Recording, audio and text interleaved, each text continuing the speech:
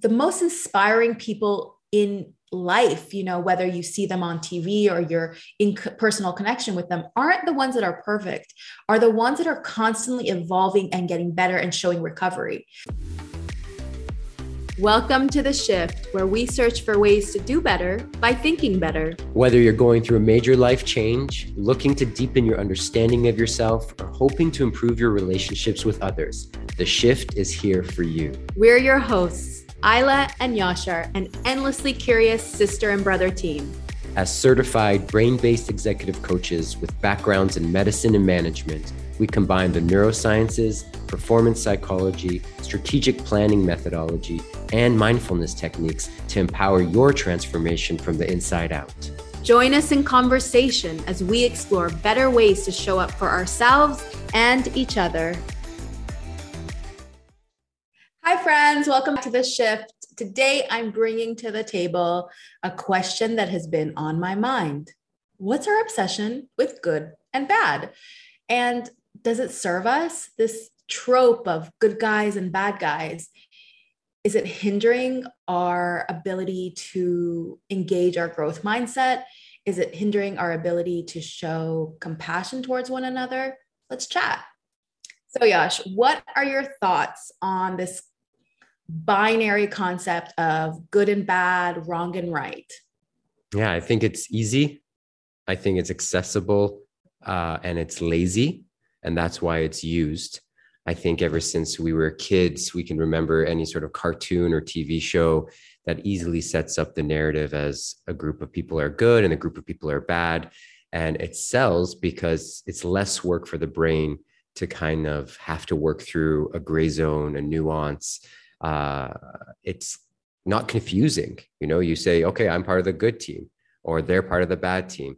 And we identify with the good parts of ourselves and being on the right side of things.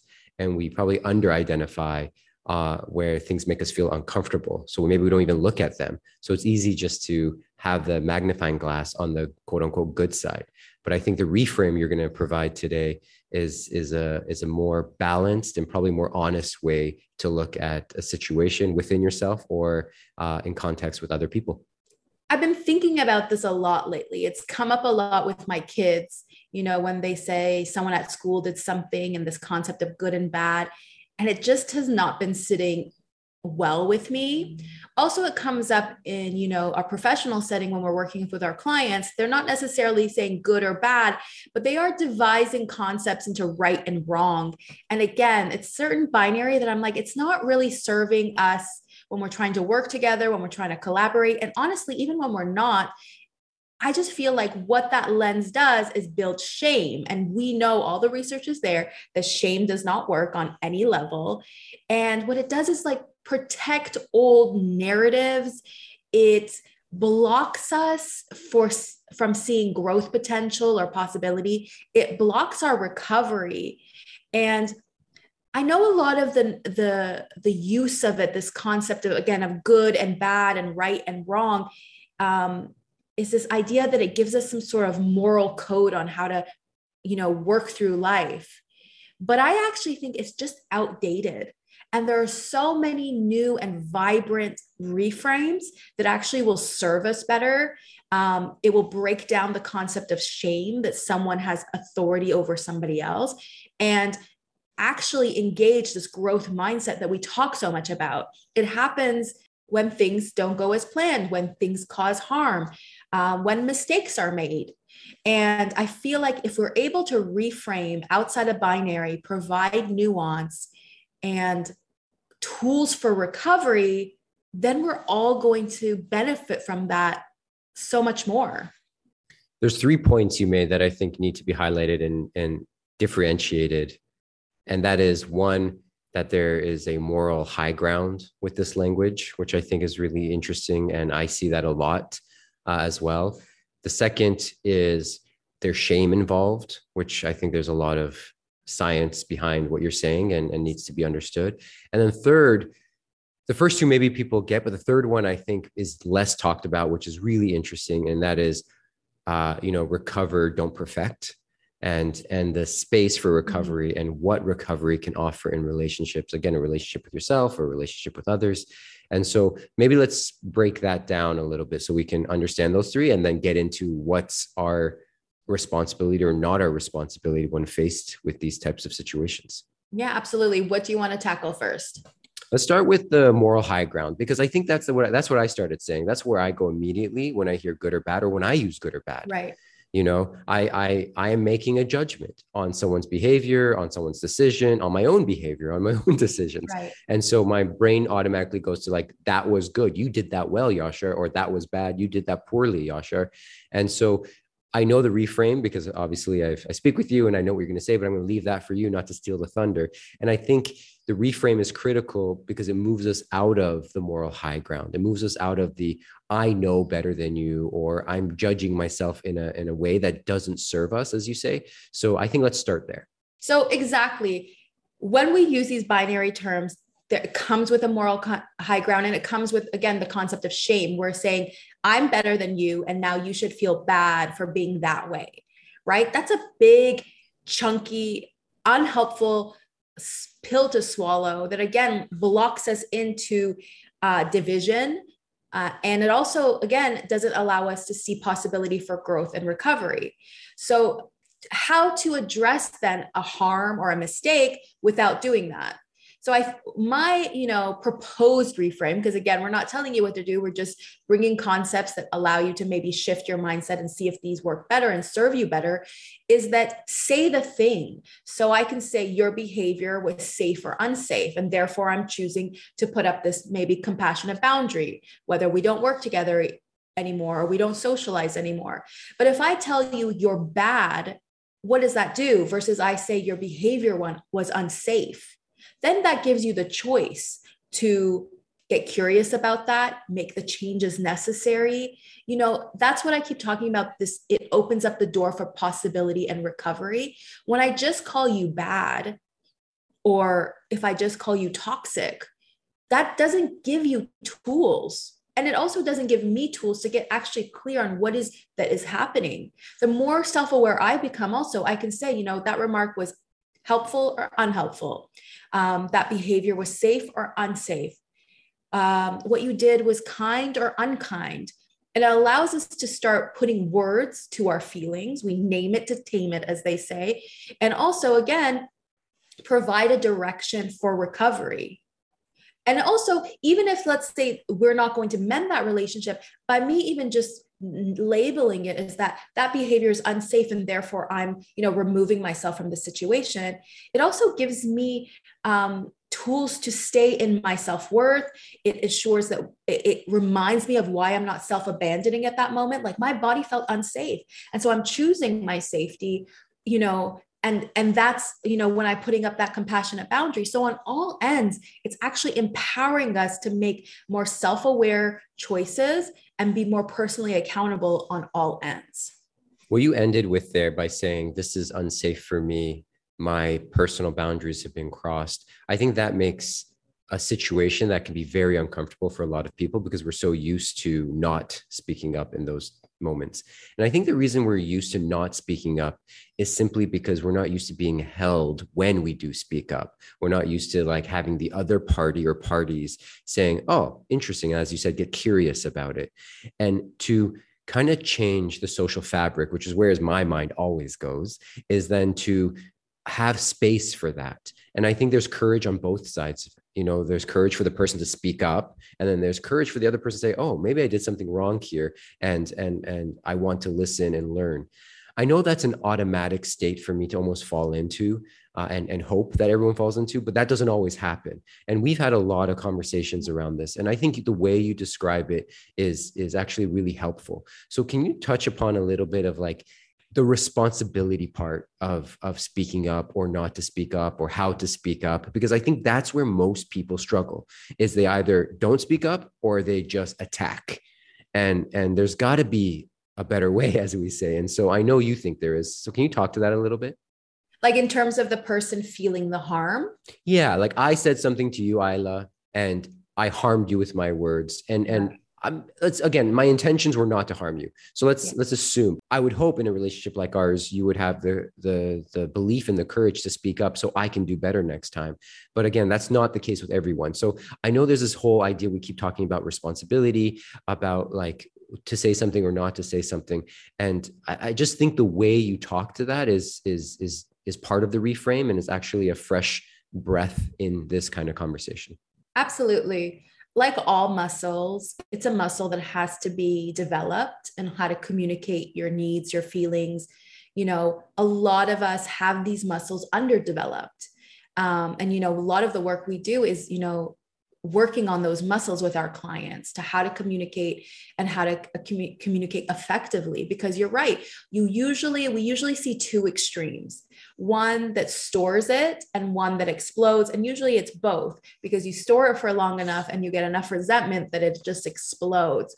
And so we kind of want to step away from this kind of pendulum swing that we tend to see, and see what it looks like in the middle. The first thing I'm going to offer is you don't have to be doing it right away. I think we think that everything always has to be answer ready. Like, I got hurt, I have to be ready with the perfect response and the way to say it. And most likely we won't be answer ready unless, again, we've been practicing these muscles for a very long time. It might take a moment of self-evaluations, sitting with yourself. That self-awareness piece is critical. Like, why am I feeling this? So many times I'll be going through my day and I'm like, I'm in a mood suddenly. And I'm like, stop, do a little inventory. What happened where that switched you? And I literally have to go through the index of like, this happened, this happened. And I'm like, oh, that text message, that's what happened. But it was happening in the slew of all other events, as most of our lives are very busy, that I would have missed it if I didn't take the moment to realize I got this text message. It changed my mood and persona. So it actually has nothing to do with this one person that I'm talking to. It has to do with an event in the past. But that's a self-awareness muscle. That's a moment where I'm taking to pause, think, evaluate. These are all a lot of steps that if we're not practicing, we're completely going to miss. So the first piece, like always, is the self-awareness. So even before you're going to get ready to communicate, you got to know what the problem is. Yeah. A step further that we've talked about is, you may not know the problem, but you probably are aware of the feeling of like, just so there's something off. And I know when we work with clients, especially when we work with teams, it's enough to say, I'm not feeling right about this. I need time to think about this. I'm not ready to speak on this. Can you give me a day or two to reflect on this? These are like where you're saying, don't be answer ready, but develop the muscle to be honest with what you're feeling, and then develop the culture with the people that you surround yourself with to honor that, and to give the space to have a moment to think and to come back with an answer that is actually more aligned with who you are and what you're trying to accomplish in the first place. Because that's the ultimate goal of any communication, right? Is to be clear and to articulate in a way that builds understanding with the people that you're hoping to build that understanding with. Would you agree? Absolutely. Yeah, absolutely. I think exactly that. Like, we've had so many cases where this has happened because we do a lot of group work, and, there's a rapid fire back and forth, and someone feels a certain way, and we give them that permission slip to say, hey, you're allowed to say, I don't want to touch this right now. I feel some sort of way. I don't know what that is. I'll come back to you. We are offering the power of grace and space to have a moment. So when we push these ideas of self-awareness, we don't realize the resources it takes to have that self-awareness. And a lot of time and space is necessary. And that's a luxury in most settings. And so that's the first gift we offer, is time and space. You're allowed to take that time and space and say, I don't know what I feel, but I feel something, and I'm going to get back to you. So I guess that was step one. I guess step two is when you do take that time and space and you realize, oh, my body felt really unsafe. What you said offended me, or this and that. Then you have the choice. Instead of, again, saying that person's good or bad, or that person's toxic, you can just name it and said, your behavior was incredibly unsafe for me. And you can choose to work towards recovery, or you can actively choose to say, and for these reasons, like, I don't want to be in this partnership, work on this project, or be friends. You can make that choice. That's a valid choice. You don't even have to provide more explanation, but I'm just saying, using the words of what it is, the pain allows you to be clearer on the intention. And of course, we have a whole different conversation. If you are going to work towards recovery, we do have a concept when we work, with partnerships and teams, connect before you correct. And that's a whole other vein. But we're really sticking to the moment in that, where instead of writing people off or saying behavior is good and bad and right and wrong, let's get to the root and say what it is you're feeling. And that's going to serve us better on both ends. And I think that first step of even just simply saying, I don't know exactly what it is, but I know there's something here, I think minimizes the second point we want to talk about, which is shame, right? It minimizes the spewing of judgmental commentary towards somebody else, whether they meant it or not. That's also neither here nor there based on the reframe that you're offering right now. But really what we're saying is like, I'm not going to meet fire with fire. I am going to figure out a way to communicate and lead myself through this conversation differently. And so when someone says, I haven't figured this out, or maybe I have figured out and it feels unsafe to me, versus again, you're such a toxic person when you choose such toxic behaviors, the other person's brain is completely going to shut off at that point, right? They have to fall into defense or over justification, which is part of defense, or just like, well, screw you too, and it's done. And so, yeah, that shame part, do you want to say a bit more about that? Yeah, I think it's so critical because again, let's change now. I'm on the other side, right? You do something, your intention was one thing, the outcome was different. That moment, there's a disconnect. There's a dissonance, a cognitive dissonance happening, right? There's a tension in your brain. So if you're offered a reason, unsafe, unkind, unhelpful, yeah, you're not going to love it, but it's much different way to metabolize that. You have tools to metabolize that than like good, bad, right, and wrong. It becomes so binary and there's no way out of this fixed box. But if you say unsafe, unkind, unhelpful, you're giving your brain possibility. You're being received with compassion to recover. And so, yeah, you're not going to feel great about it, but nobody is here to be perfect. We're here to learn, evolve, and get better. And by allowing and gifting the brain words that are actually helpful to go in that direction, what you're doing there is mitigating the risk of having your amygdala fire into a flight, fight, or freeze response. And instead giving a little avenue of like, okay, well, maybe I can try this, or I can ask this question, or again, the word I keep using is possibility. When we talk again about growth mindset, these big terms, what does it mean? It means I believe I can do better. I believe that I can recover. And so it reduces the shame, and suddenly you get to take your autonomy, you get to use your tools and choose a different direction, a different way. Yeah. And I think anyone's listening to this can maybe just do the thought experiment and feel it on. If someone says you're toxic versus that was unhelpful, or you're awful, you're bad, that was such a stupid decision, versus I don't quite understand your decision. Maybe I want to or don't want to, but to start with, I just don't understand it. Then it's like there's an avenue. Even just hearing that, your brain goes, at least my brain goes into curiosity of like, okay, but what happened? Where's that disconnect? And I might be really, really passionate about the point I want to make, but the person across from me hasn't just been like, you're dumb, move on. They're like, this doesn't work for me. And you're like, but why?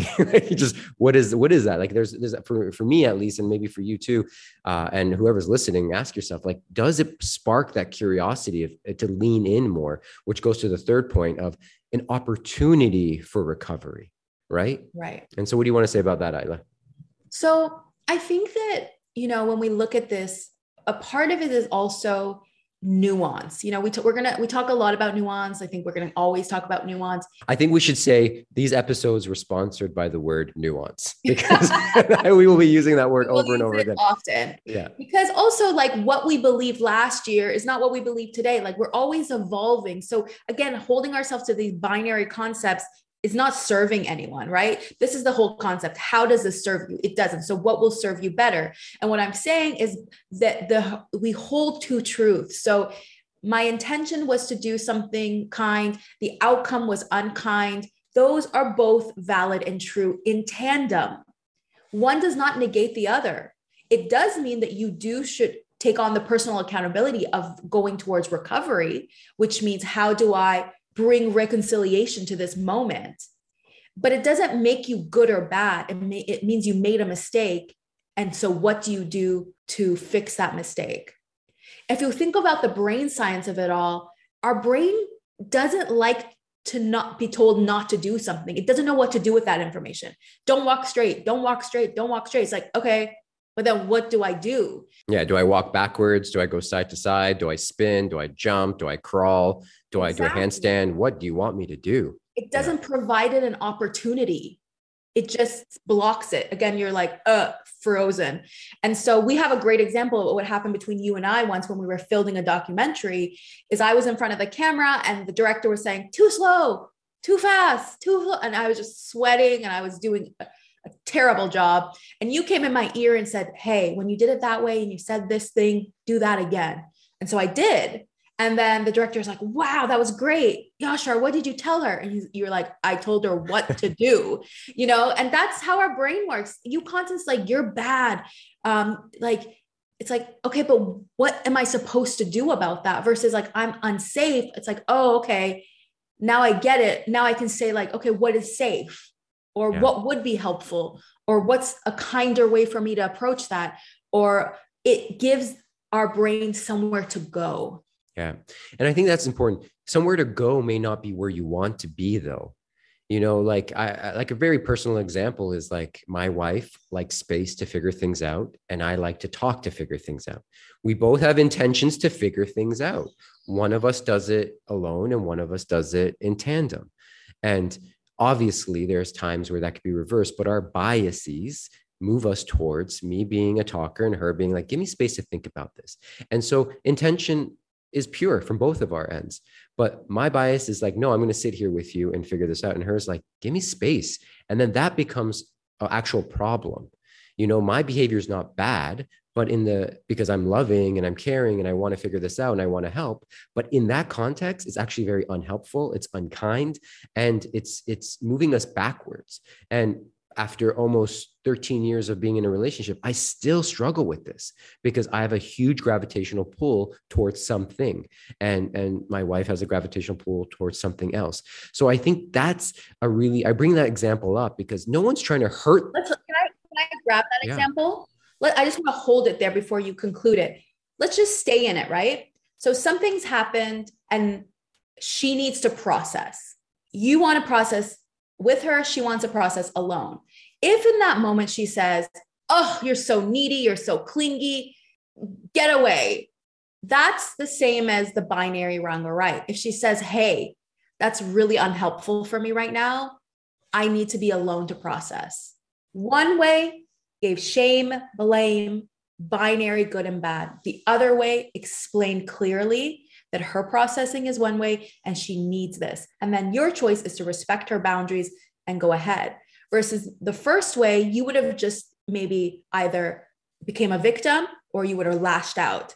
Either way, you're feeding a fire that's not serving either of you. The second way, you might feel a certain way about it because you're like, well, I want to be together. So you can come back with saying, okay, after you've had your time, processing alone, since I process together, can we set a time where we can talk about this? And that becomes a compromise. These are, again, how we're using communication tools. But we need to eliminate all this shame and blame and force thinking that's going to get us somewhere. All it's going to do is deepen our old narratives. It's going to divide us even more and keep us weak, in our mindset, in our communication. And we don't want to be coming at each other always with projections and defensiveness. Like there is a better way. Yeah. And I think like to be really honest about this conversation is like, I trip up in those moments more than I don't. And I have to be really aware. And you're absolutely right. If my wife came back and said, you're constantly a mess up in these situations, it wouldn't make me want to be better. It would just make me want to be more distant, which is not how I process. It is how she processes, but now I'm less interested in the process, right? I'm less interested in involving myself in that.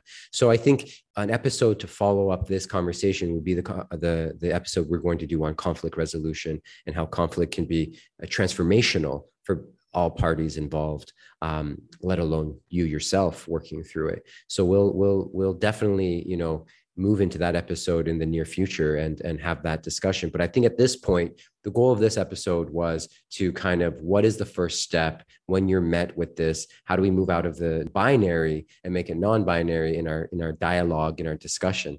Right. So a perfect way to close is really just evaluating the amount of times you say something is right or wrong or good and bad, and asking yourself, how does that serve you? How does that serve your relationships? How does that serve your growth potential? And get curious about it. You know, the most inspiring people in life, you know, whether you see them on TV or you're in personal connection with them, aren't the ones that are perfect, are the ones that are constantly evolving and getting better and showing recovery.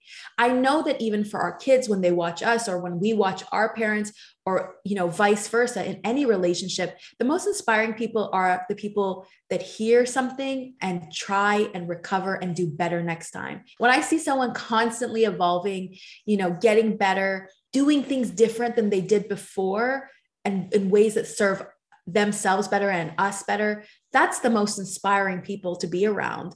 And so I think we have to get away from this concept that like shame and blame are going to make us more resilient, because they're not. All they are doing is building scar tissue and making more things that we have to unlearn and relearn. So let's make better choices in the language we use and how we decide to communicate each other. Again, ask yourself, does this serve me? Does this serve the version of me that I'm trying to become?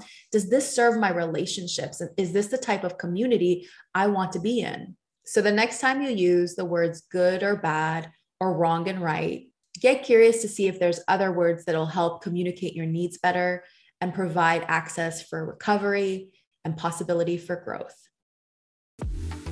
Thank you for listening, friends. What shifted for you during this episode? We'd love to hear your insights. Write us with any questions, commentary, or episode ideas at theshift@mindshiftleadership.com. If you enjoyed this podcast, we would deeply appreciate a like and subscribe. The Shift is brought to you by Mindshift Leadership, a heart-centered, evidence-based, mindset-powered leadership company, empowering you with the training to prioritize mental health, inclusion, and performance optimization.